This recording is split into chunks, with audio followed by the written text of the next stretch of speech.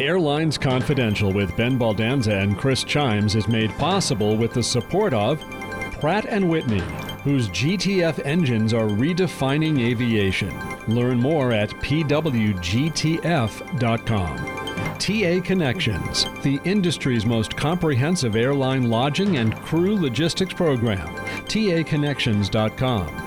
Clear, a leader in touchless travel. Learn more at clearme.com/airlines. And Seabury Capital Group, global reach, global scale.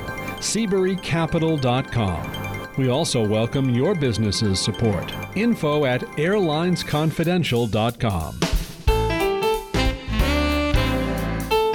You're at the right place. This is Airlines Confidential. I'm Ben Baldanza, and I'd like to welcome you aboard. And I'm Chris Chimes. Hey, Ben, and hey, listeners. Ben, I'm going to dispense with the chit-chat and get right to the news. We got lots to cover. And while I don't want to single out any airline or put any one former CEO on the spot, I'm going to. What in the French toast is going on at Spirit? Well, obviously, Spirit is in a difficult time right now with all the cancellations they've been dealing with. You know, the company has said it's a, planets aligning in bad ways issue with IT issues, labor issues, weather. It makes me sort of wonder how they had thought about the schedule they're running and so on. An airline like Spirit, which flies basically about one trip a day per route they fly, makes it very, very difficult when they have operational problems. If an American or Delta has to cancel some flights, in many cases, or Southwest, they may have, 5 or 8 frequencies a day, so they can cancel 3 of those, reaccommodate people on other flights, and at least get people there the same day if late. And in Spirit's case, if they cancel a route, most likely they don't have a plane flying between those two cities that day. And the next day's flight is probably pretty full, so it's going to take them a long time. The other problem they have, or challenge they have, I should say, is that they don't have what the industry knows as reprotection deals with other airlines. So if American Airlines has to cancel a flight and Delta has a flight operating in the same route, American and Delta have agreements where American can send their customers over to Delta, with some stipulations, of course. Delta will carry them. And the same is true in reverse. And every once in a while, they settle up on who owes who what. But Spirit doesn't have those kind of deals. So on the one hand, they've got a schedule that makes it really difficult to recover from when they cancel. They don't have reprotection deals. So when they cancel a lot of flights, they leave a lot of people stranded. And it has certainly embarrassed the company. It certainly put them in a difficult position. They have talked publicly about a reboot. And I assume what that means is looking at ways to maybe put some more redundancy in the schedule or in their crewing or things like that. But it's a real tough situation. Their CEO, Ted Christie, went public with sort of talking about that, it's not their best hour and they're trying to get out of it. And I think they will get out of it, but they've got a lot of damage to repair. That's for sure. Well, and I think it's probably compounded, and you could speak better to this than I could, Ben, but they've got a lot of infrequent flyers that are generally customers, especially at peak times like this in the summertime. So their ability to kind of navigate on their own and their willingness to get frustrated a lot more quickly is probably compounding this a bit. That's another good point, Chris, that you make. I think Spirit carries more repeat customers than a lot of people think about, because people are loyal to low fares, maybe more than they are loyal to Spirit as an airline. But you're right. And since they always carry a leisure base, leisure customers just don't fly as often as business customers. And as we've been talking about on the show for a while, there seem to be a number of people who haven't flown in a long while who are flying, who have probably been enticed by the low fares that Spirit offers. And so you add that to the mix, and their flights canceled. They're not as savvy within the airport environment. They have no status in frequent flyer programs that might help them even get a faster phone call to someone else, although the industry seems to be having problems with all of that. So I think you're right. That's just another thing that sort of piles on that makes an operational meltdown like this much more difficult for them to handle. Well, as our loyal listeners know, our show goes live every Wednesday morning. We record a few days before, so we're at a somewhat of a disadvantage to talk in real time, but we'll all be watching this. I think it's safe to say we're all rooting for him. No one likes to see this happen, and hopefully it gets better quickly. Ben, I want to remind our listeners that the specialty banking firm of Seabury Capital Group boasts a 25-year track record of advising key clients in aviation, aerospace and defense, and financial services and technologies. Their award-winning and widely respected team has superior industry knowledge and an unmatched depth of relationships with decision-makers in industry, finance, and government. Explore their global reach and scale at seaburycapital.com. So, Ben, I want to take a trip down memory lane again with another one of your old haunts. And this one's faring much better than Spirit. Panama-based Copa Airlines just reported Q2 results and turned a net profit, albeit with the help of some special items. Ben, I trust you've been following their operations. They really don't have a domestic market, as almost all of their lift is outside of Panama. But how do you think they've been able to navigate the last 18 months and get to this relatively good place? Copa is such an interesting airline. They're run by a very smart management team. For a while, they had sort of this relationship with Continental as well, and that's why their planes, if you look at them, look a little bit like the current United planes, right, in terms of the tails anyway. But what they do is unique in their space. You're right. They have almost no domestic market. I think they fly from Panama City to David, another city in Panama, but that's about it. But what they do is they carry Central and South America to North America mostly. Yes, they do some flying within Central America and within South America as well. But their biggest business is carrying South and Central America to North America. And in that, they have kind of a couple advantages. First of all, they fly a all narrow body fleet. And that gives them a cost advantage over carriers who are flying from places in deeper South America to North America, who have to use a wide body piece of equipment to make that trip. Panama is also geographically really nicely situated, almost directly south of Florida. So a lot of their flights are in the sort of 3 to 4 hour range, and you get a lot of South America and a lot of North America with that. And because they're all connection, or pretty much all connection, as well as whatever Panama local traffic there is to all these places, I'm not going to say other airlines ignore them, but they kind of do, in the sense that they don't feel compelled to match a long-time connecting flight, say from Santiago to New York, which LATAM may fly nonstop or American may fly nonstop. Right? They don't feel completely compelled to match the Copa price on a connection through Panama. So they have this cost advantage of a pretty low-cost fleet and pretty low-cost labor generally, and an all-narrow-body fleet, which helps them with the cost.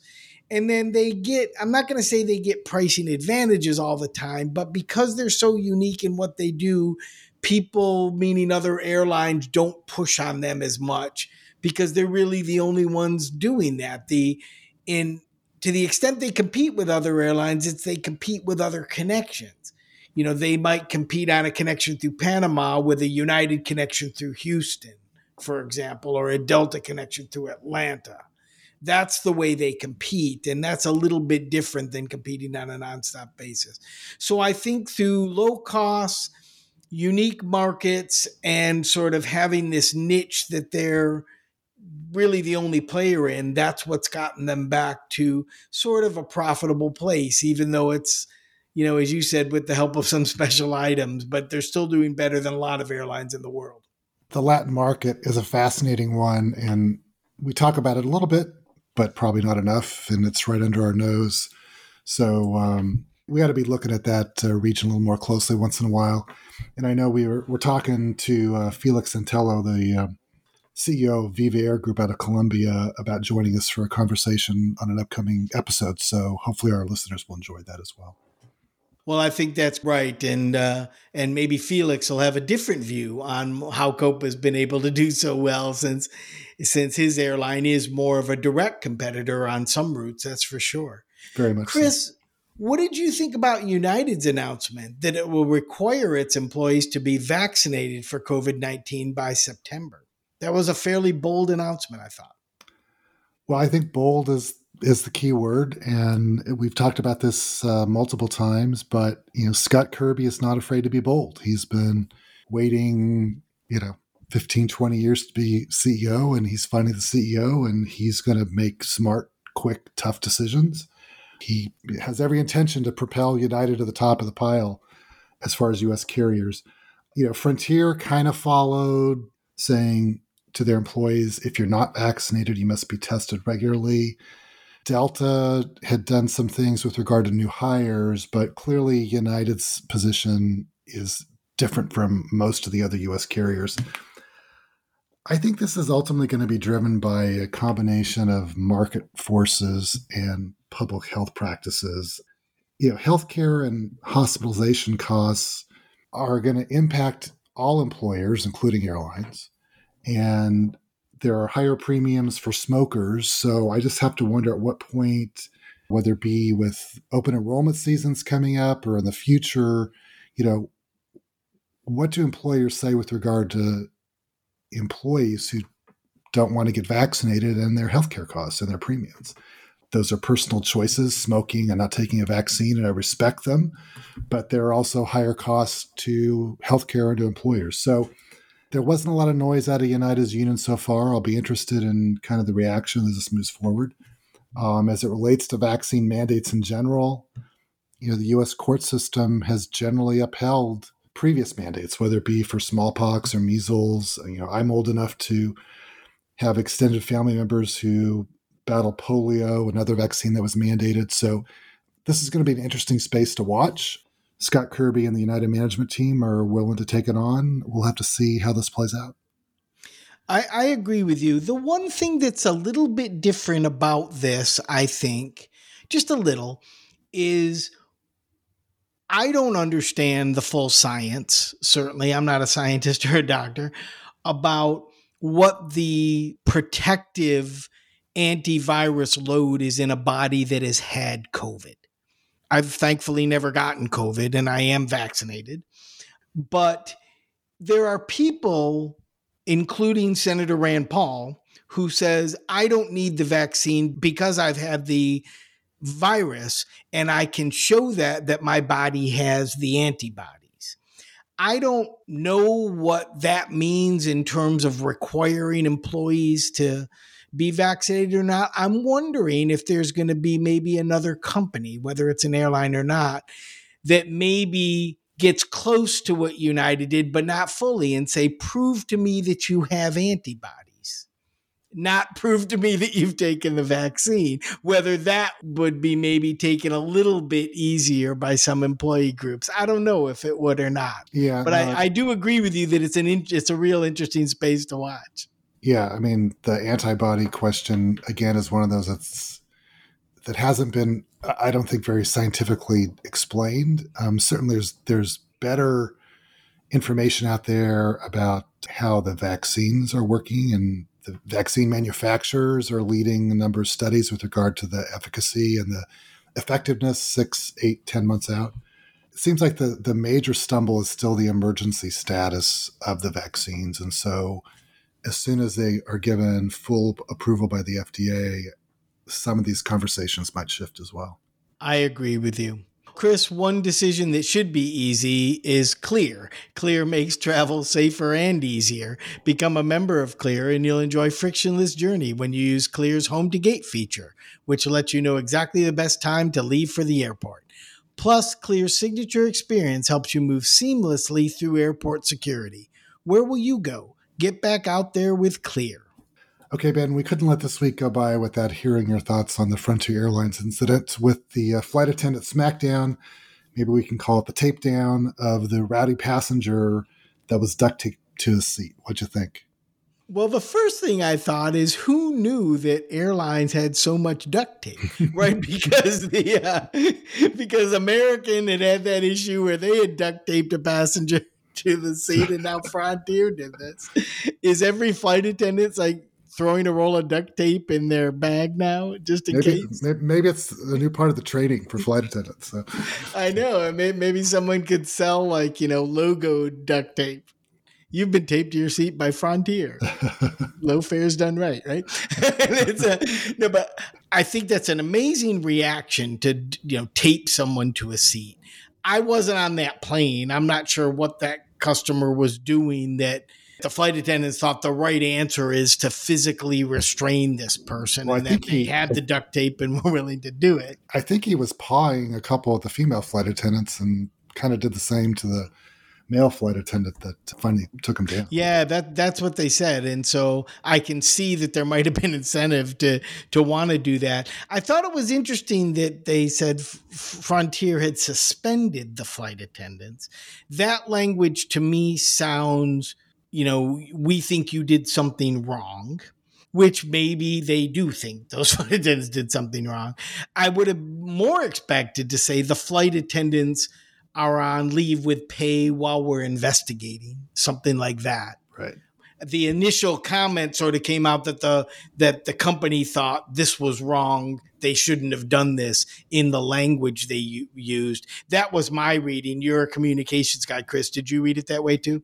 Yeah, but I think they kind of backed off pretty quickly when people came to the flight attendant's defense. So I couldn't help but think of my late father, who used tape for everything. And I was out at my parents' home a couple weeks ago, and there were like 3 big drawers full of different kinds of tape, including duct tape. So he would have been very proud that his traditions were carried on. I think it's a sadder statement about kind of where we are, that flight attendants are having to think about how to restrain passengers in unique ways when these things happen. I agree. And at least one good thing about this is it didn't seem this was about, like this one was about wearing a mask or not, right? It was worse behaviors by this customer, which makes me think, flight attendants have to deal with a lot of things.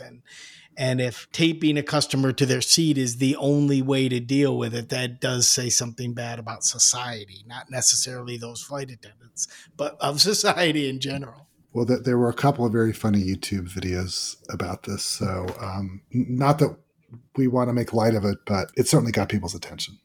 Well, and I guess we can just hope that the flight attendants didn't borrow the duct tape from the mechanics at Frontier. With that, listeners of this show certainly know who Chris Sloan is. Chris Sloan is our roving correspondent who likes to use his life to take inaugural flights on new airplanes and new airlines and such. And we caught up with Chris about his passion for ghost airports. That interview is coming up right after this break. We'll be back with more Airlines Confidential. The Airlines Confidential podcast is now available on Apple, Google, iHeart, Stitcher, SoundCloud, Pandora, Spotify, TuneIn, and many more. Use your favorite podcasting app with just one click at airlinesconfidential.com.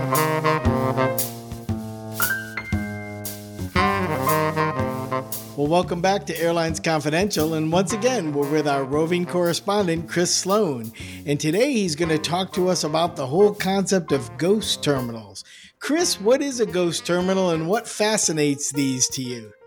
Well, a ghost terminal is basically an airport terminal that is only inhabited by ghosts, or not people any longer. It's been closed, and for a variety of reasons, they're still standing.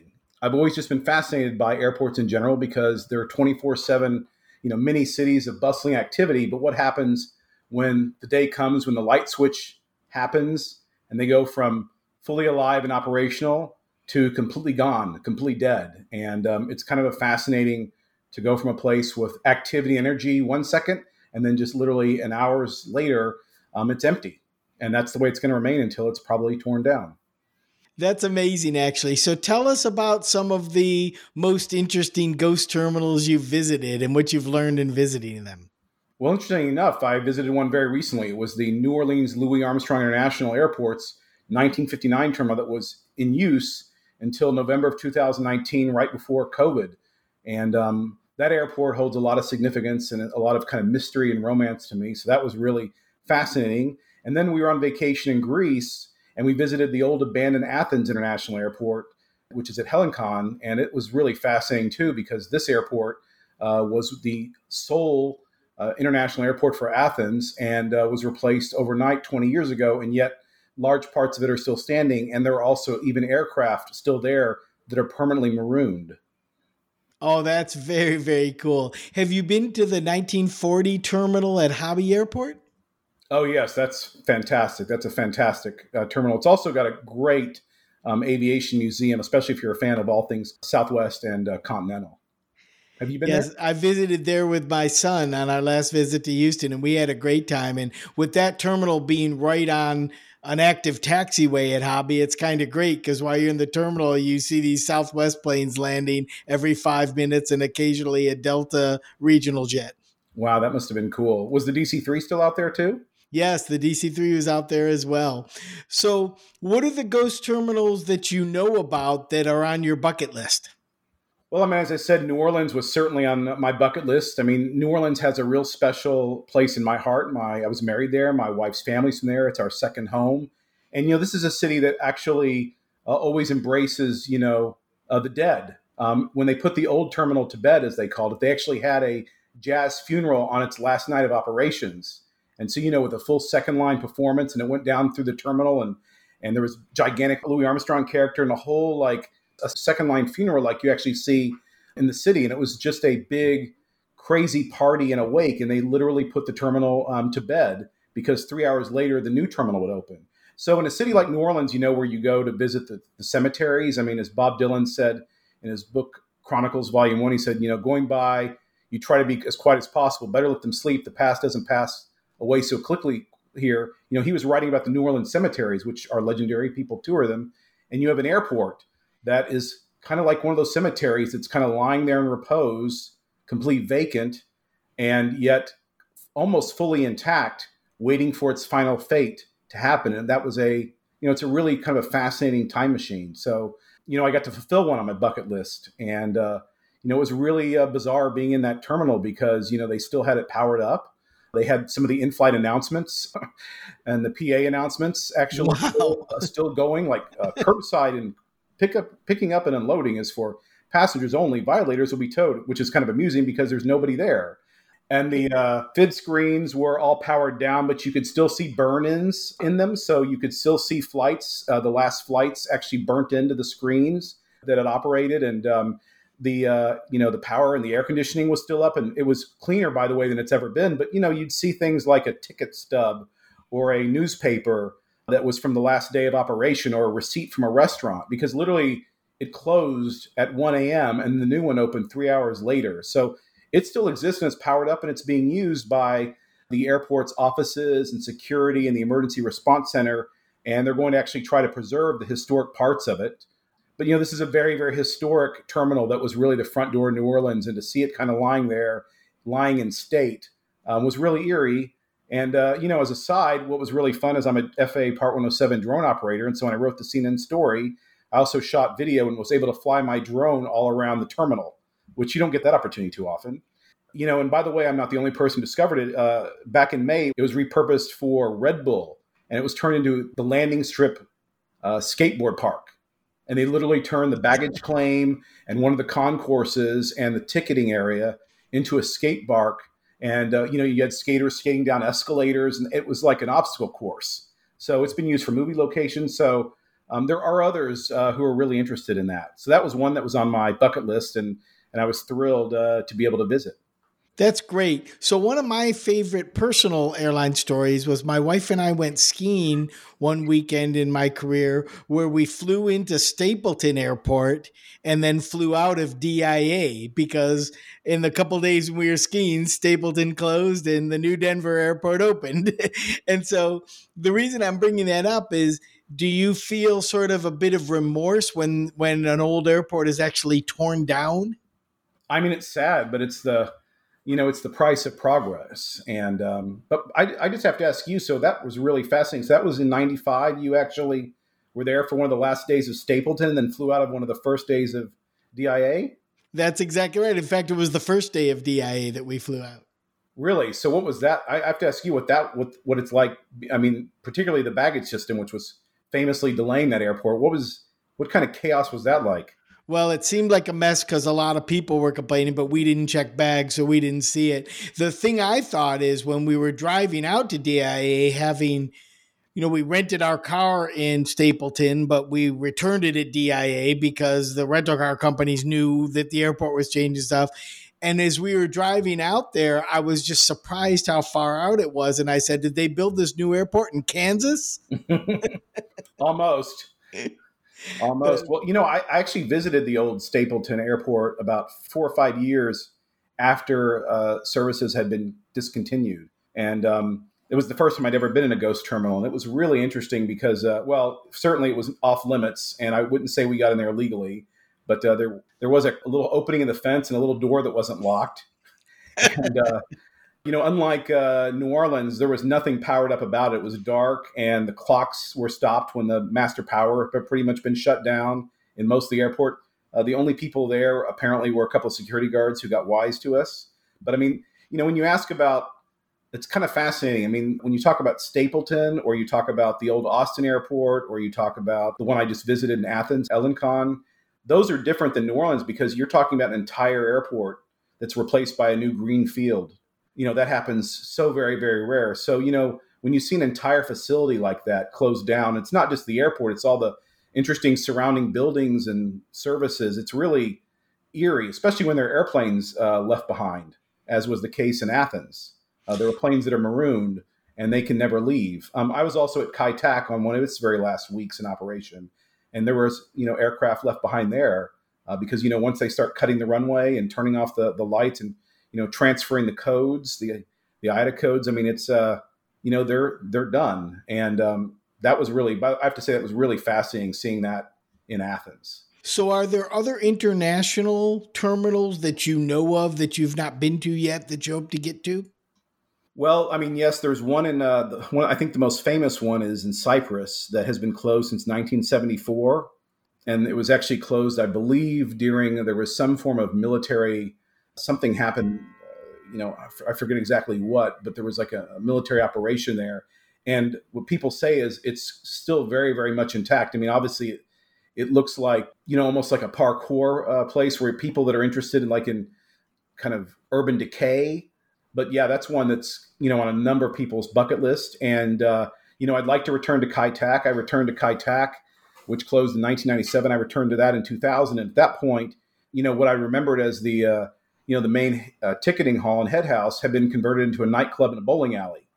So, that's kind of fascinating. I think the bowling ball, the bowlers are some of the people that were handling my luggage because every time I'd fly through Kai Tak, something would be destroyed. But that's still one, that I know is out there, that very much I'd like to see. And then there's some that have been repurposed into other things, but, those are two that come to mind. But I would say visiting the one in Athens was the most interesting because not only is the airport partially intact, but there's a 747, there's a 727, a 737 that were left behind.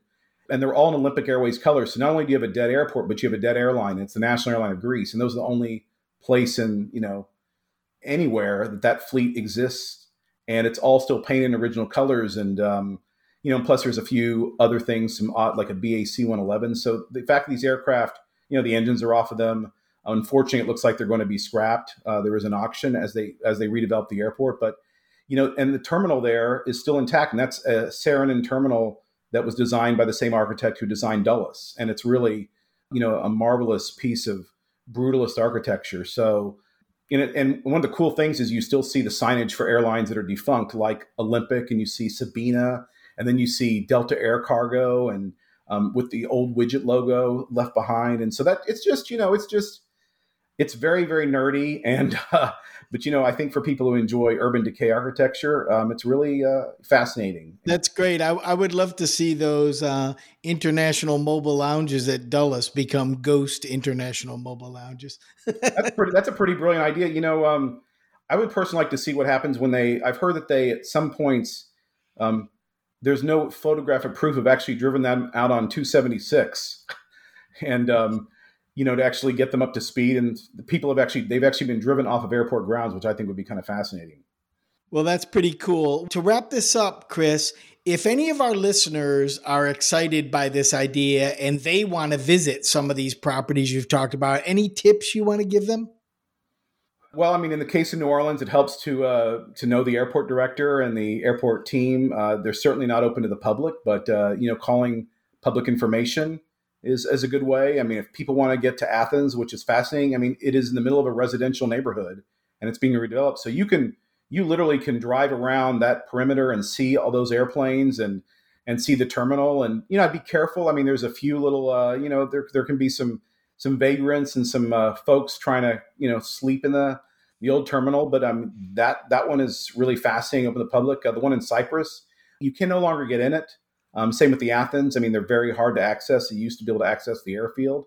But, a lot of these are still open to the public. And then, as you mentioned, the Houston Air Terminal, which is a fabulous one, is there. And one of the most beautiful ones is in New Orleans, the Lakefront Airport, which was only used commercially for 10 years. And that is about the best place in the city to have brunch. And it's a beautiful Art Deco terminal that was used for commercial services. It sits right on the lakefront. And it's really, really spectacular. And then there's ones that are very interesting, like here in Miami, the Miami City Hall until the mid 1940s was the Pan Am terminal for the flying boats that went to South America and Latin America. And that's, again, it still uses the City Hall, and that's on Dinner Key. And when you go there, you see the original hangars, the logos are still there, and you can even see the tracks in the boat basin where the flying clippers used to be pulled out of the water. And that's very, very historic. So there's some interesting ghost airports around, and I'm going to tell you about one other really weird, obscure one that is down here in South Florida that, Ben, you probably know about, which is the Dade Collier SST Airport. Are you familiar with that one, too? I am familiar with that one. So you should I don't know, tell the crew, the listeners about that one. Well, that's an amazing facility, and I was there a long time ago, so you probably have a better description of it. Well, I mean, back in the 1960s, when the Concorde and SSTs were going to be the way of the future, the idea was that MIA would basically build a replacement airport, particularly for SSTs, out in the middle of the Everglades. That sounds like a great idea, right? You're going to take an environmentally unfriendly aircraft and build an airport for it out in the middle of one of the most environmentally sensitive places in the world, the Everglades. So it was obviously never built, but what was built was I think it's about a 10 to 12,000 foot runway that still exists in the middle that's staffed by just a couple of people, and it's used for touch and go and training. There's no terminal. There's no services. I don't believe there's fuel, but when you're out in the Everglades, you would see, particularly in training and 10 to 20 years ago, quite a bit, you'd see L-1011s and big DC-10s doing touch and goes and for training, and you still see aircraft out there in the middle of nowhere, and they generally do not stop. They literally just do touch and goes, but it's a full-size runway, and it was one piece of the airport, that was the only piece constructed. The same way with the New Mexico City Airport, where that's a ghost airport before it was even completed and built. That was going to replace the current one that's on hold or permanently canceled, depending on who you ask. So there's even ghost airports that were in progress that never got a chance to be born. So it's kind of a bizarre little hobby, but we're not called Av Geeks for nothing. Well, Chris, we really appreciate this, and I'm sure our listeners are going to be fascinated. Certainly is interesting, the idea of going to airports that don't work anymore, and his fascination with them, I thought, will appeal to some of our listeners for sure. I'm surprised you could find an airport terminal that didn't have people in it right now. So, yeah, that's right, or a runway with no terminal, right? Well, Airlines Confidential is brought to you by Pratt & Whitney, a world leader in the design, manufacture, and service of aircraft and helicopter engines and auxiliary power units. Pratt & Whitney has the broadest and deepest experience in all forms of aircraft propulsion. To learn more about their 95 years of innovation and how they power the future of flight, visit prattwhitney.com. It's time for our listener questions. Remember, you can leave a question on our voicemail at 202-964-0177, or you can email us at questions@airlinesconfidential.com, or visit our website at airlinesconfidential.com and follow the prompts. We're available on all the major podcast platforms, and you can ask Amazon Alexa or Google Assist to turn us on. No, don't say play those funky white boys. Just say play the Airlines Confidential podcast. Ben, the first question is from Justin Jordan from Arizona, and it's about the Spirit meltdown, his words.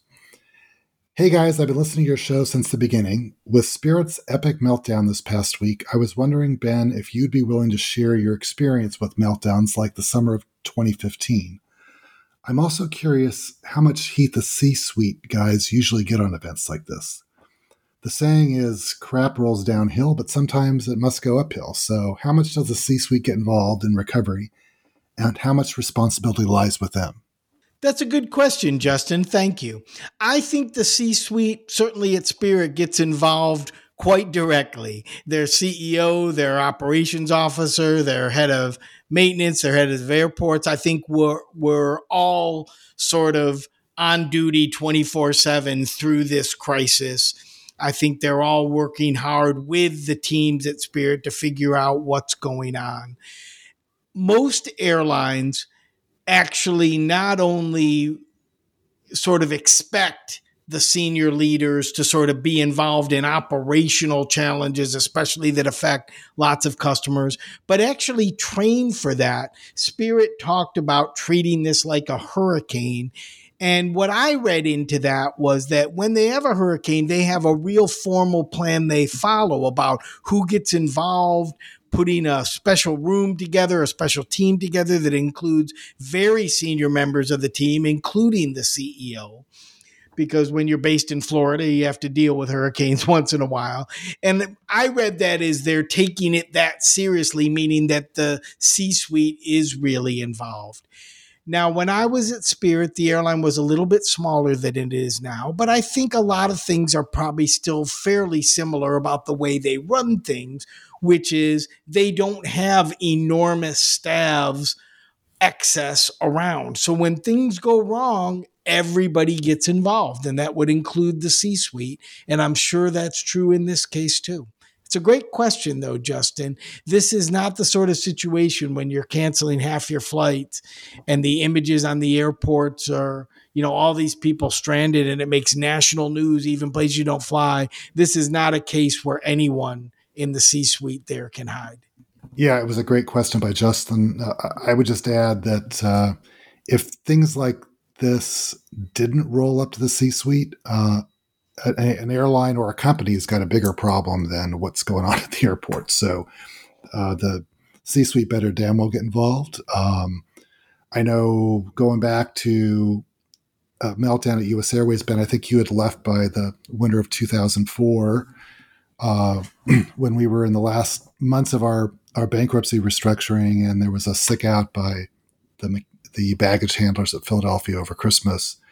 And that was, the top two stories on the news were the tsunami in Asia and the tsunami of luggage at Philadelphia airport over Christmas.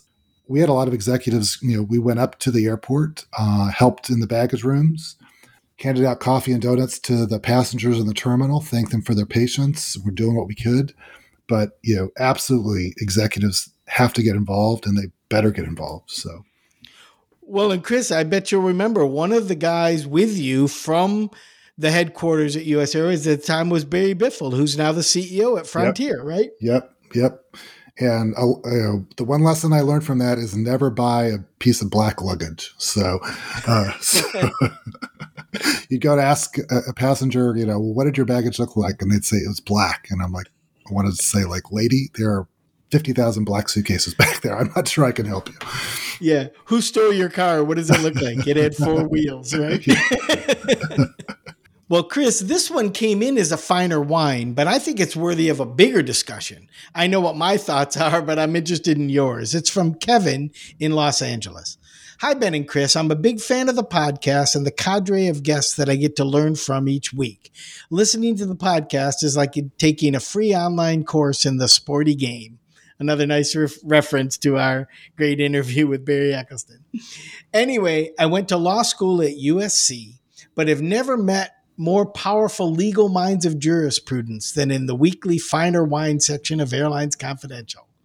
My wife booked a one-way ticket from Amsterdam to LA in KLM's business class. It was booked directly on KLM.com and the cost was $1,200. We have a very handsome and smiley 6-month-old named Shy, who my wife nurses, so the extra space in business class was important for them on a long-haul flight. In the USA, we are sophisticated flyers, and I understand that you have to add an infant on a PNR, which is a process we've done before. In the USA, there's no cost for that, and that's what we were anticipating on KLM. We tried to add it on KLM's website when we booked, but when we tried to add that special service request, or SSR, it said that we had to call their customer service number. Over the next 5 days, we tried to call KLM's customer service department each day. Each day it said too many people were on hold and to call back later. It would not even give us the option to wait on hold. I even tried different times each of the 5 days, no luck. After not getting through, we decided just to arrive at the airport early and handle it at the ticket counter. The ticket counter informed us that a fee is associated with adding an infant and that it is 10% of the price. So we just assumed it would be 10% of what we paid, which should have amounted to $120, 10% of $1,200. A surprise, but something we could stomach. However, the ticket counter agent said that we had to pay 10% of the fee of what the ticket cost that day, which was $6,000, and made the addition of our baby $600. I made all of the arguments that A, the website wouldn't allow me to add this, B, I tried calling customer service as instructed, but they literally wouldn't allow me to wait on hold. I explained I had no option other than this and asked if this was truly their process. To her credit, the ticket counter agent very much understood my complaint and basically said, "I'm sorry, we screwed you. There's nothing we can do." Chris, what do you think about this?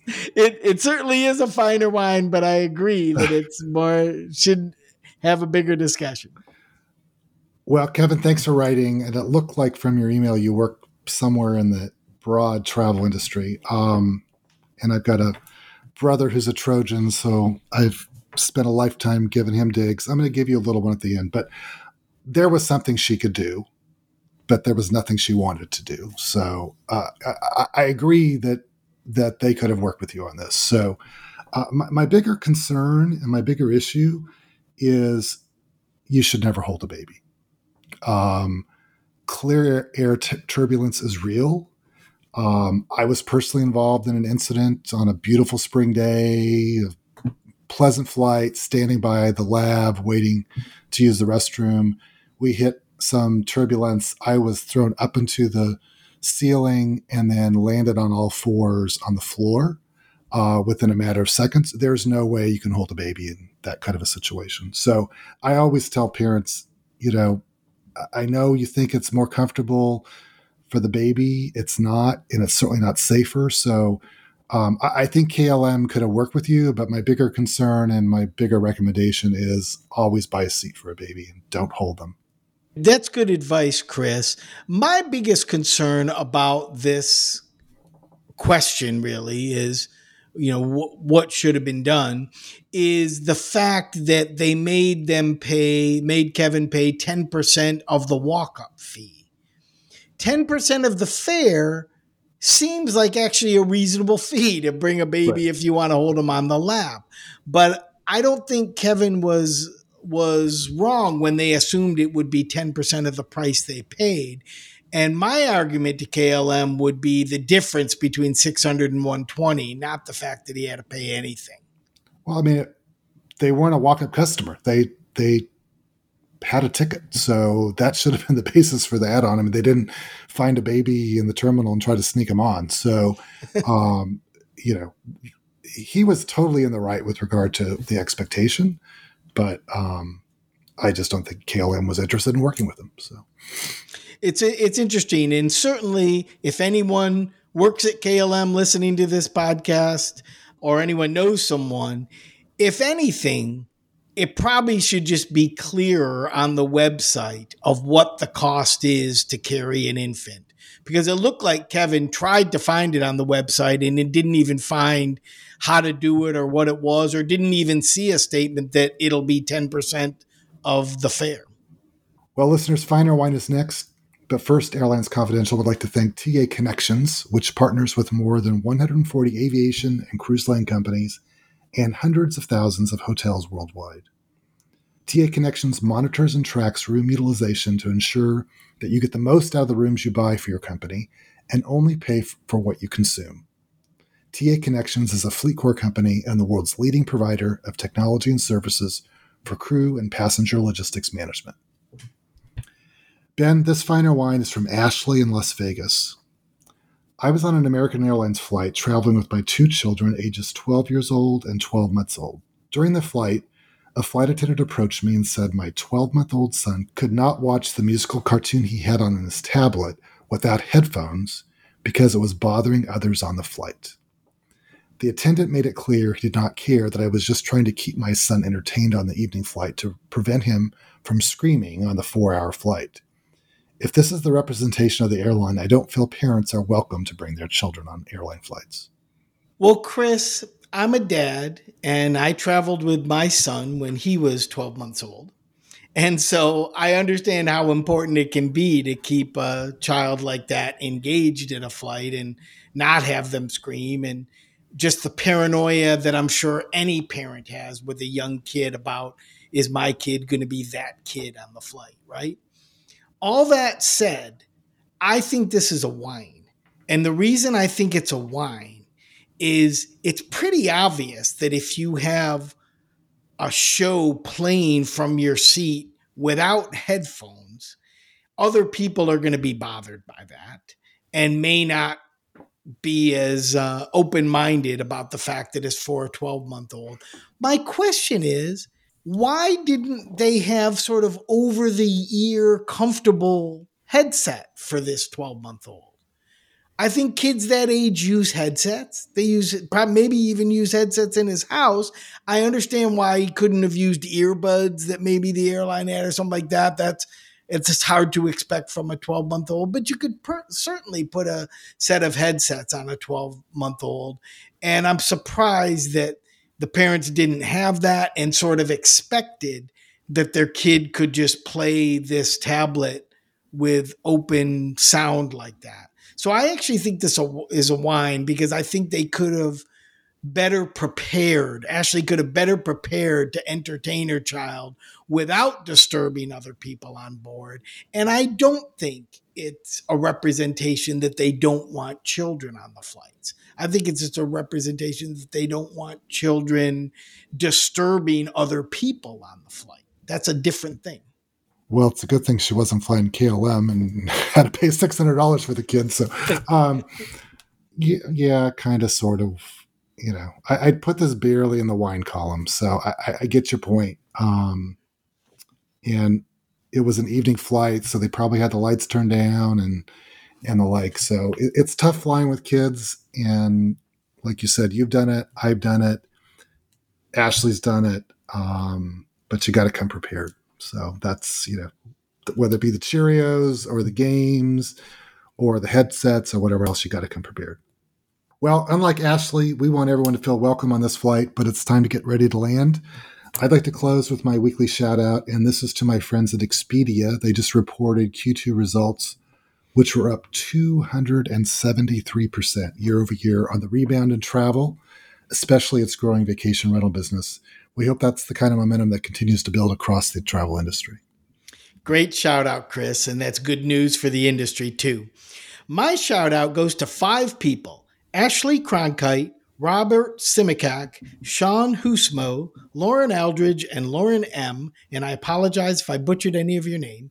But these 5 people won a year of free travel on United Airlines because they got vaccinated. United ran what I thought was a very creative campaign that proved to us you got vaccinated and will put you in a lottery. And these 5 people won free trips on United for a year. They each wrote about where they're going to go and such. And they're real winners, I think, not because they won the travel on United, but because they got vaccinated. So that's my shout out. There you go. See everyone next week. Thanks for listening to Airlines Confidential. Have a good week. This podcast is produced by Mass Media. Info@massmedia.net.